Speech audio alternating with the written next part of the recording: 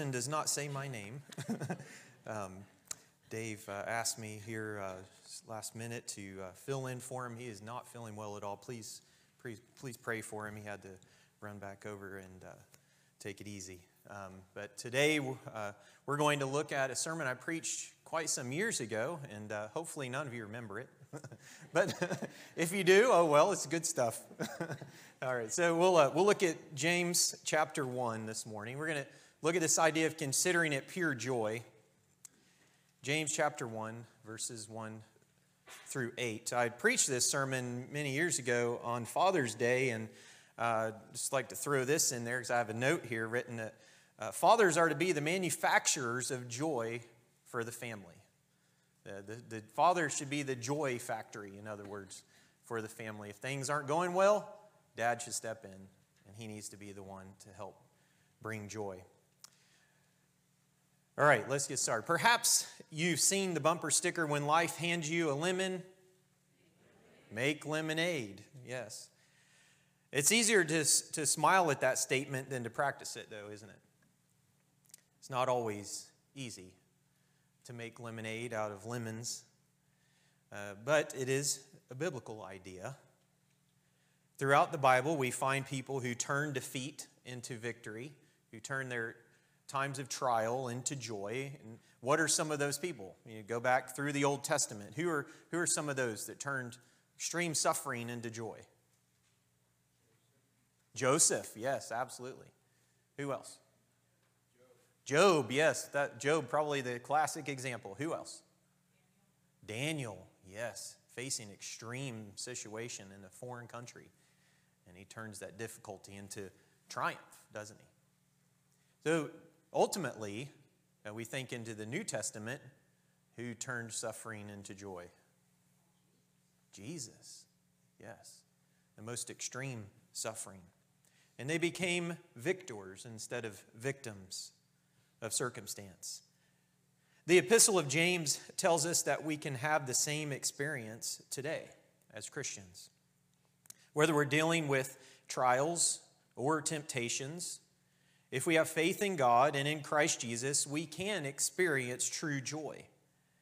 The key to turning trials into joy, James says that we need to first consider. And so we'll start here, James chapter 1, starting in verse 1, says, James, a servant of God and of the Lord Jesus Christ, to the 12 tribes scattered among the nations, greetings. Consider it pure joy, my brothers and sisters, whenever you face trials of many kinds. I think it's interesting we read Scripture that we ask, what is the writer not saying? Okay, we can see what he is saying, but what is he not saying?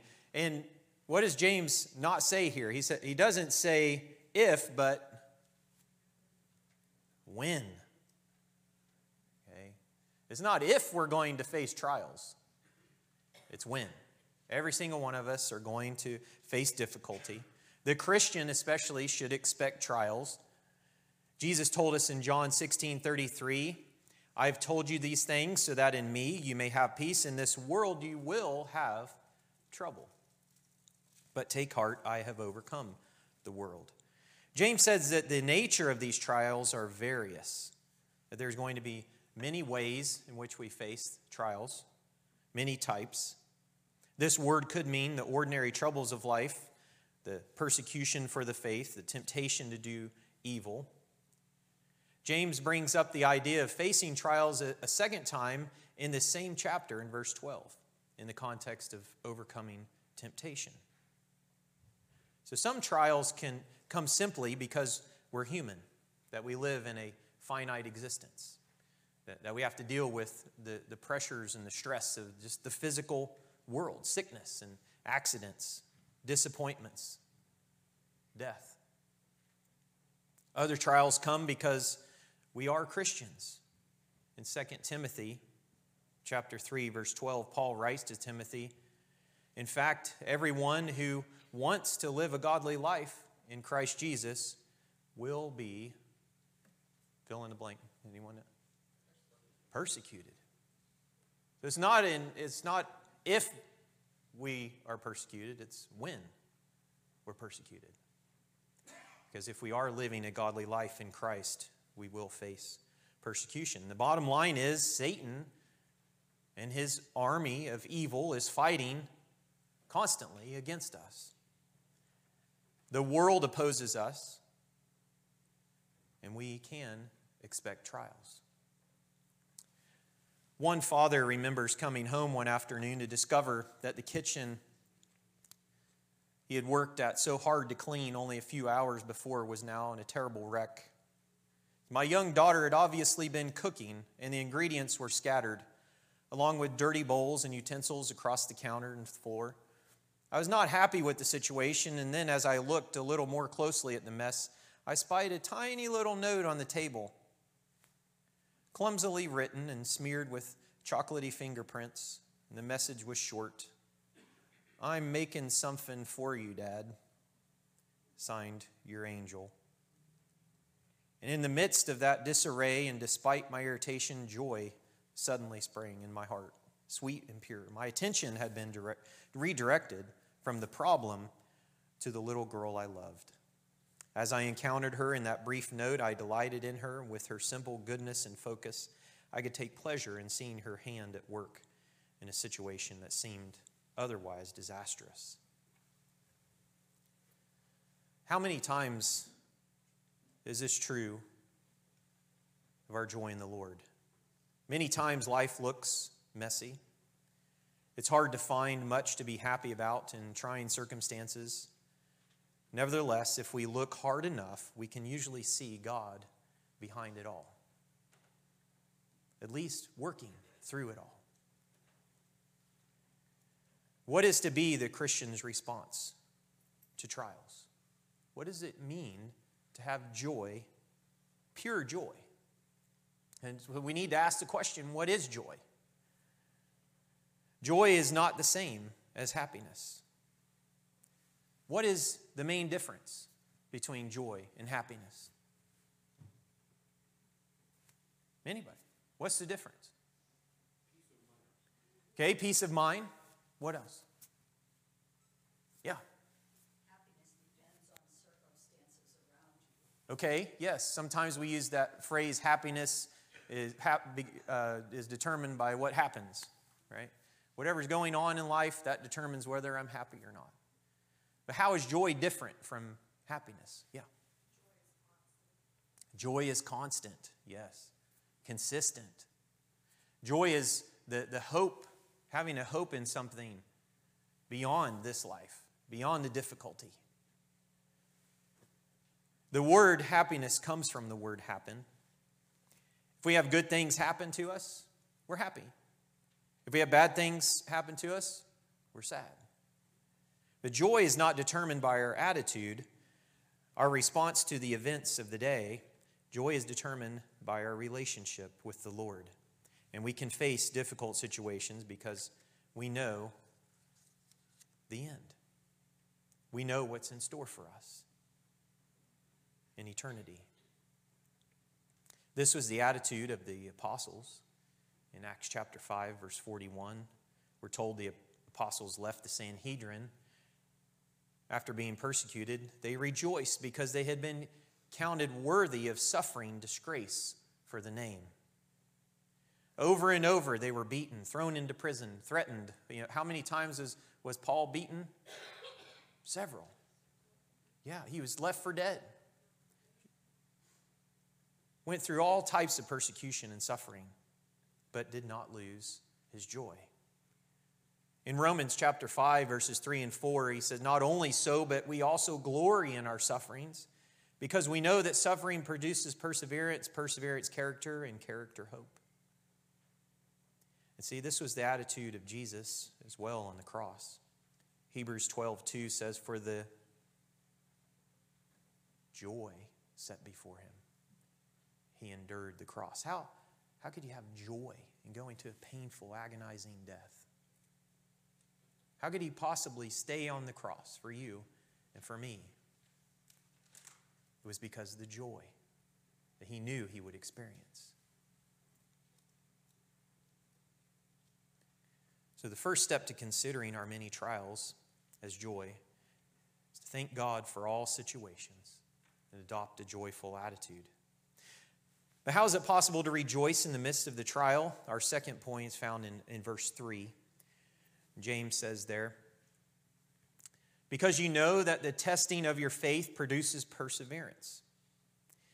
And so we're to realize that trials test our faith. When our faith is tested, it brings out the best in us, oftentimes. Turn over to 1 Peter chapter 1. Hold your place there in James.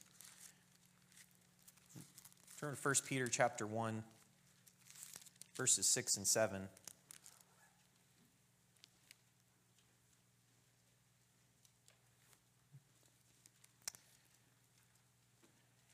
He says, in all this you greatly rejoice, though now for a little while you may have had to suffer grief in all kinds of trials.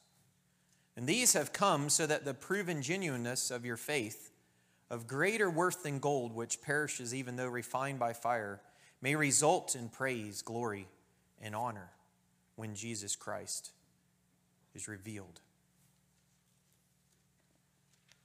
And so what happens when metal is heated? We've got a few people here who work with metal every day. What happens when metal is heated? What's that? Okay, it expands. What if you heat metal to the extreme point where it melts, okay, and it turns into liquid, and then, I think I heard it. Yes, the impurities float to the top, don't they? And that's how they can purify metal, and they can take off those impurities. And every time they let it cool and reheat it and let it cool and reheat, you can get it more and more pure. That's how they make gold pure and silver pure. The impurities or the dross rises to the top and it can be drawn off. And what is left after the impurity is taken away? The pure metal. That which has been tested. And just as fire purifies metal, trials help to strengthen our faith, to help us to be more complete. So that the testing works for us, not against us. Now that's not easy when you're in the middle of a trial. When you're in the middle of the difficulty, what do you want to do? You want to fix it. You want it to be done right now. I want to get this over with. Let's do whatever it takes, right? God says use that trial for the benefit of your faith. Don't use it as something against you. Don't let the devil use it as something to tear you down. Because the trial is going to help you to mature. Having this understanding about trials can accomplish, what trials can accomplish enables us to have a joyful attitude even through those trials. But to really benefit from the trial, we need to allow perseverance to finish its work. And that's what James says in verse 4. To turn trials into joy, we must let perseverance do its work. Too often, we want to get our trials over with quickly. We want to fix it as fast as we can. But there are times when the best course of action is to bear up under the trial patiently, to endure the trial without grumbling and complaining. And in doing so, God can use us. He can use us as a great example of what it means to be joyful, to patiently endure the trial, to do good despite the trial, to serve Him more despite the trial. So the word perfect in the Scripture doesn't mean sinlessness. We talked about this a few weeks ago. It means maturity. In the New Testament, it's used of those who have attained to spiritual maturity in Christ, who have reached a mature understanding of spiritual matters, those who are no longer babes in Christ. And such maturity comes only as perseverance has had its time to work. Consider, for example, the endurance runner. Paul likes to use this example of a runner, the person training and in running in a marathon, and how the Christian life is kind of like that. and that we have to do a lot to persevere. The runner runs patiently, mile after training. He can't run the marathon right away. If I were to go out and sign up for a marathon and run it next week, how far am I going to get? Those of you that know me, and you know that I absolutely detest running. I know there are a lot of people that love it, right? That's fine. If you like doing that sort of thing and like to go bang your knees for hours at a time, that's fine. I can't handle that. But I wouldn't do very well because I haven't trained. I haven't prepared for that difficulty. Now, relate that back to our faith. The Christian who hasn't been around the Lord's table in a while. I haven't read the Word of God for months at a time. I don't have much serious prayer time daily with the Lord.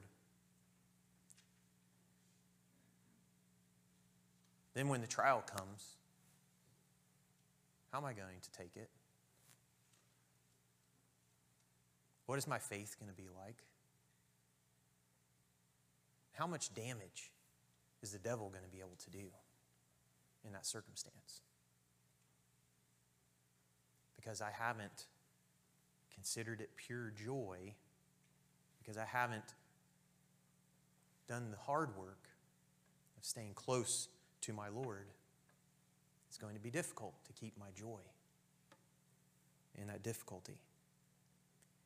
See, if we wish to run the race well, spiritually speaking, we must develop this perseverance.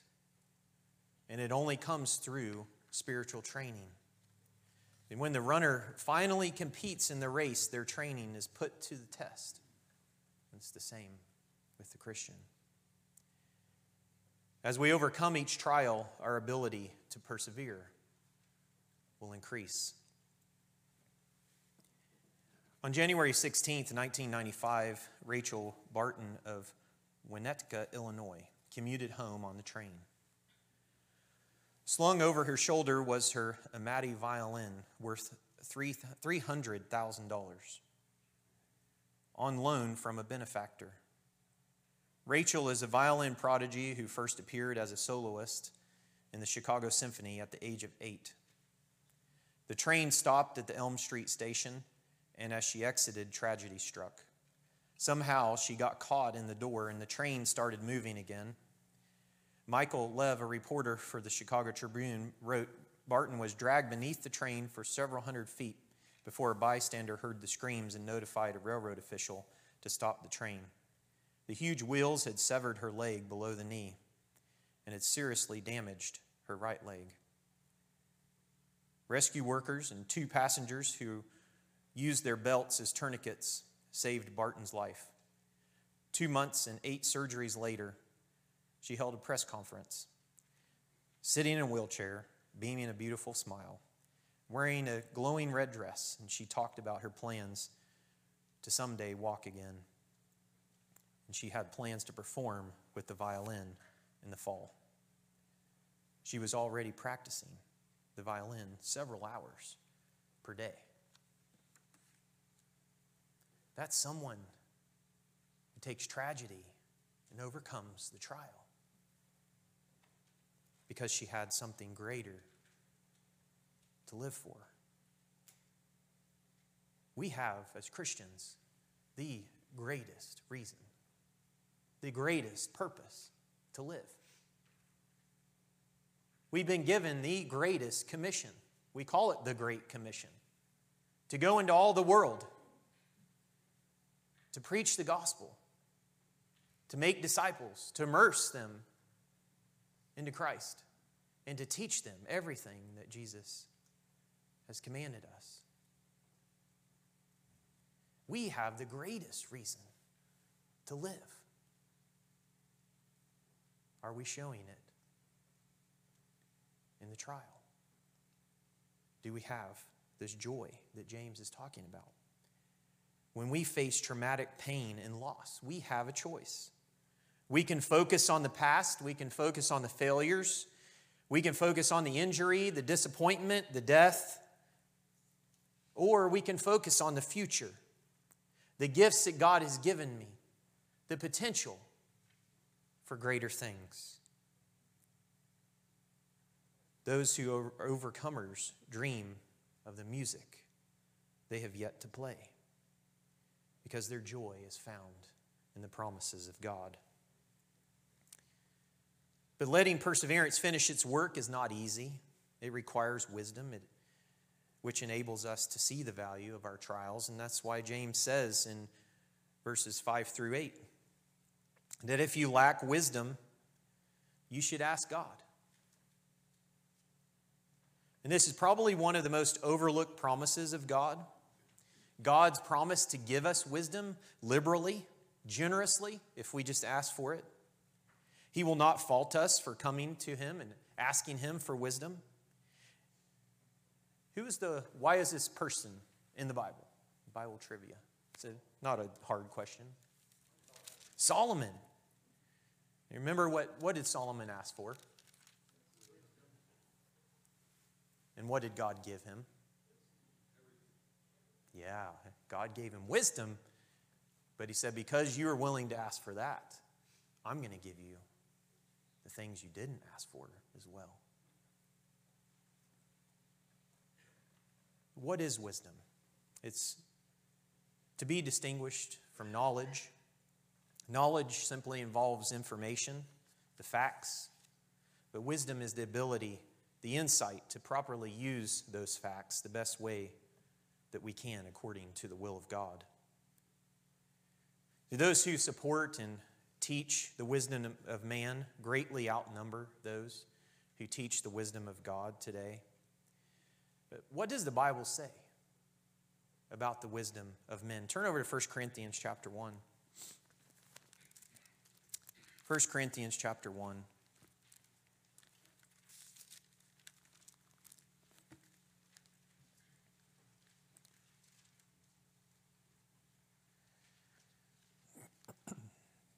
Starting in verse 18. Paul says, "For the message of the cross is foolishness to those who are perishing, but to us who are being saved it is the power of God. For it is written, I will destroy the wisdom of the wise. The intelligence of the intelligent I will frustrate. Where is the wise person? Where is the teacher of the law? Where is the philosopher of this age? Has not God made foolish the wisdom of the world? For since in the wisdom of God, the world through its wisdom did not know Him, God was pleased through the foolishness of what was preached to save those who believe. Jews, they demand signs, and Greeks look for wisdom, but we preach Christ crucified, a stumbling block to Jews and foolishness to Gentiles.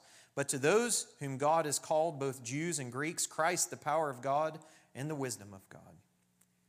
For the foolishness of God is wiser than human wisdom, and the weakness of God is stronger than human strength. Brothers and sisters, think of what you were when you were called. Not many of you were wise by human standards. Not many were influential. Not many were of noble birth, but God chose the foolish things of the world to shame the wise. God chose the weak things of the world to shame the strong. God chose the lowly things of this world and the despised things and the things that are not, to nullify the things that are, so that no one may boast before Him. It is because of Him that you are in Christ Jesus, who has become for us wisdom from God, that is, our righteousness, holiness, and redemption. Therefore, as it is written, let the one who boasts boast in the Lord. Where do we find the greatest wisdom? In the Word of God. Many today, even Christians, find themselves in difficult situations because they have accepted the wisdom of the world rather than study the Scripture and find the wisdom of God. Paul states that the Jews, they put a lot of emphasis on signs and wonders. The Greeks, they sought after man's wisdom. But Paul said, we preach Christ crucified. And that was a difficult thing for both of those groups. Neither wanted to accept Christianity because they thought it was foolishness. Many today look at the church and they think that Christians are foolish. They think Christianity is foolishness. Wisdom is not going to come as some infused superhuman knowledge. We're only going to learn it if we study the Word of God. Another primary component to being able to counter the trials and to consider them as joy is to have a proper prayer life.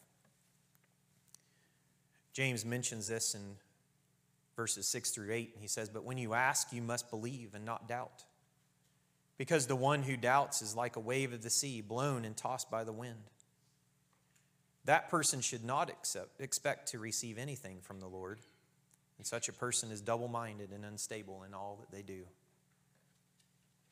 So he says, ask in faith. Ask and don't doubt. When you pray, do you really have the faith that it will happen? Do we pray specific enough about the prayers that we want to see answered? We sometimes pray very generally. We say, Lord, please help the church to grow. Lord, help the sick in the hospital. Pray for people to become Christians. And we pray that the Lord will forgive us of our sins. And he says, pray for the church to grow. How many? Pray for the sick in the hospital. Who is it? What are they dealing with? Pray for people to become Christians. Who? What opportunities do you have? Pray that God's going to forgive me of my sins. And he says, which ones? Sometimes we allow other things to keep us from praying, worry, anxiety. But doubting in our prayer is like praying for rain and leaving home without the umbrella.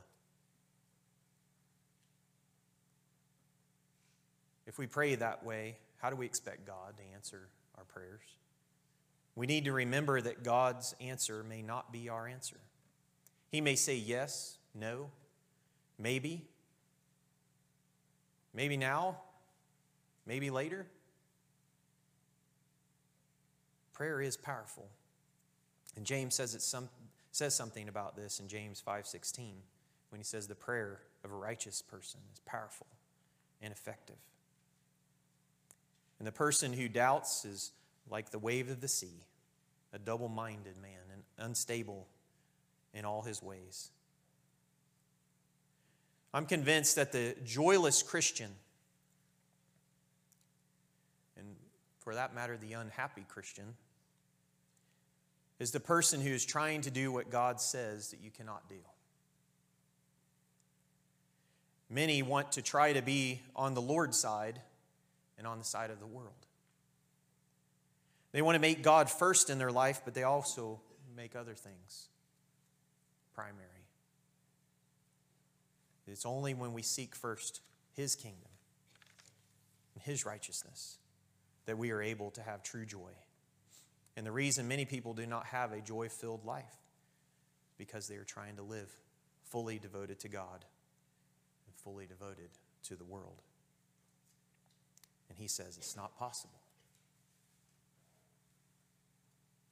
So the key factors to considering trials as pure joy: having the knowledge and perspective that trials can accomplish a lot of good, that we patiently endure those difficulties as we become more mature in our faith, and we use the wisdom that God gives in answer to our prayers and through study of His Word to help us persevere. And when those things are done, we can get through the most difficult seasons of life. Jesus said that His yoke is easy, that His burden is light. How could He say such a thing? Knowing what He would go through, knowing what His disciples would go through, knowing what the apostles would go through, what the early church would go through, what Christians today go through, how could He say His yoke is easy and His burden is light? because he expected us to consider it pure joy, even when we face trials of many kinds. Are you done looking for answers where there are none? Compared to the glory of heaven, the troubles of this world seem very small. The way of Christ is the only way. The way of Christ is the only joy-filled way.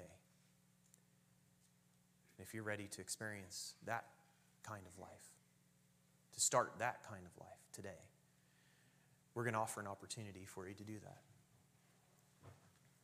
As the guys come up here to play an invitation song,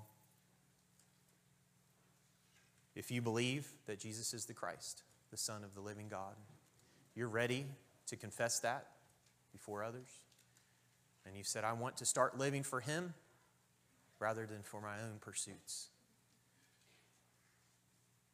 Today is the day to start that journey.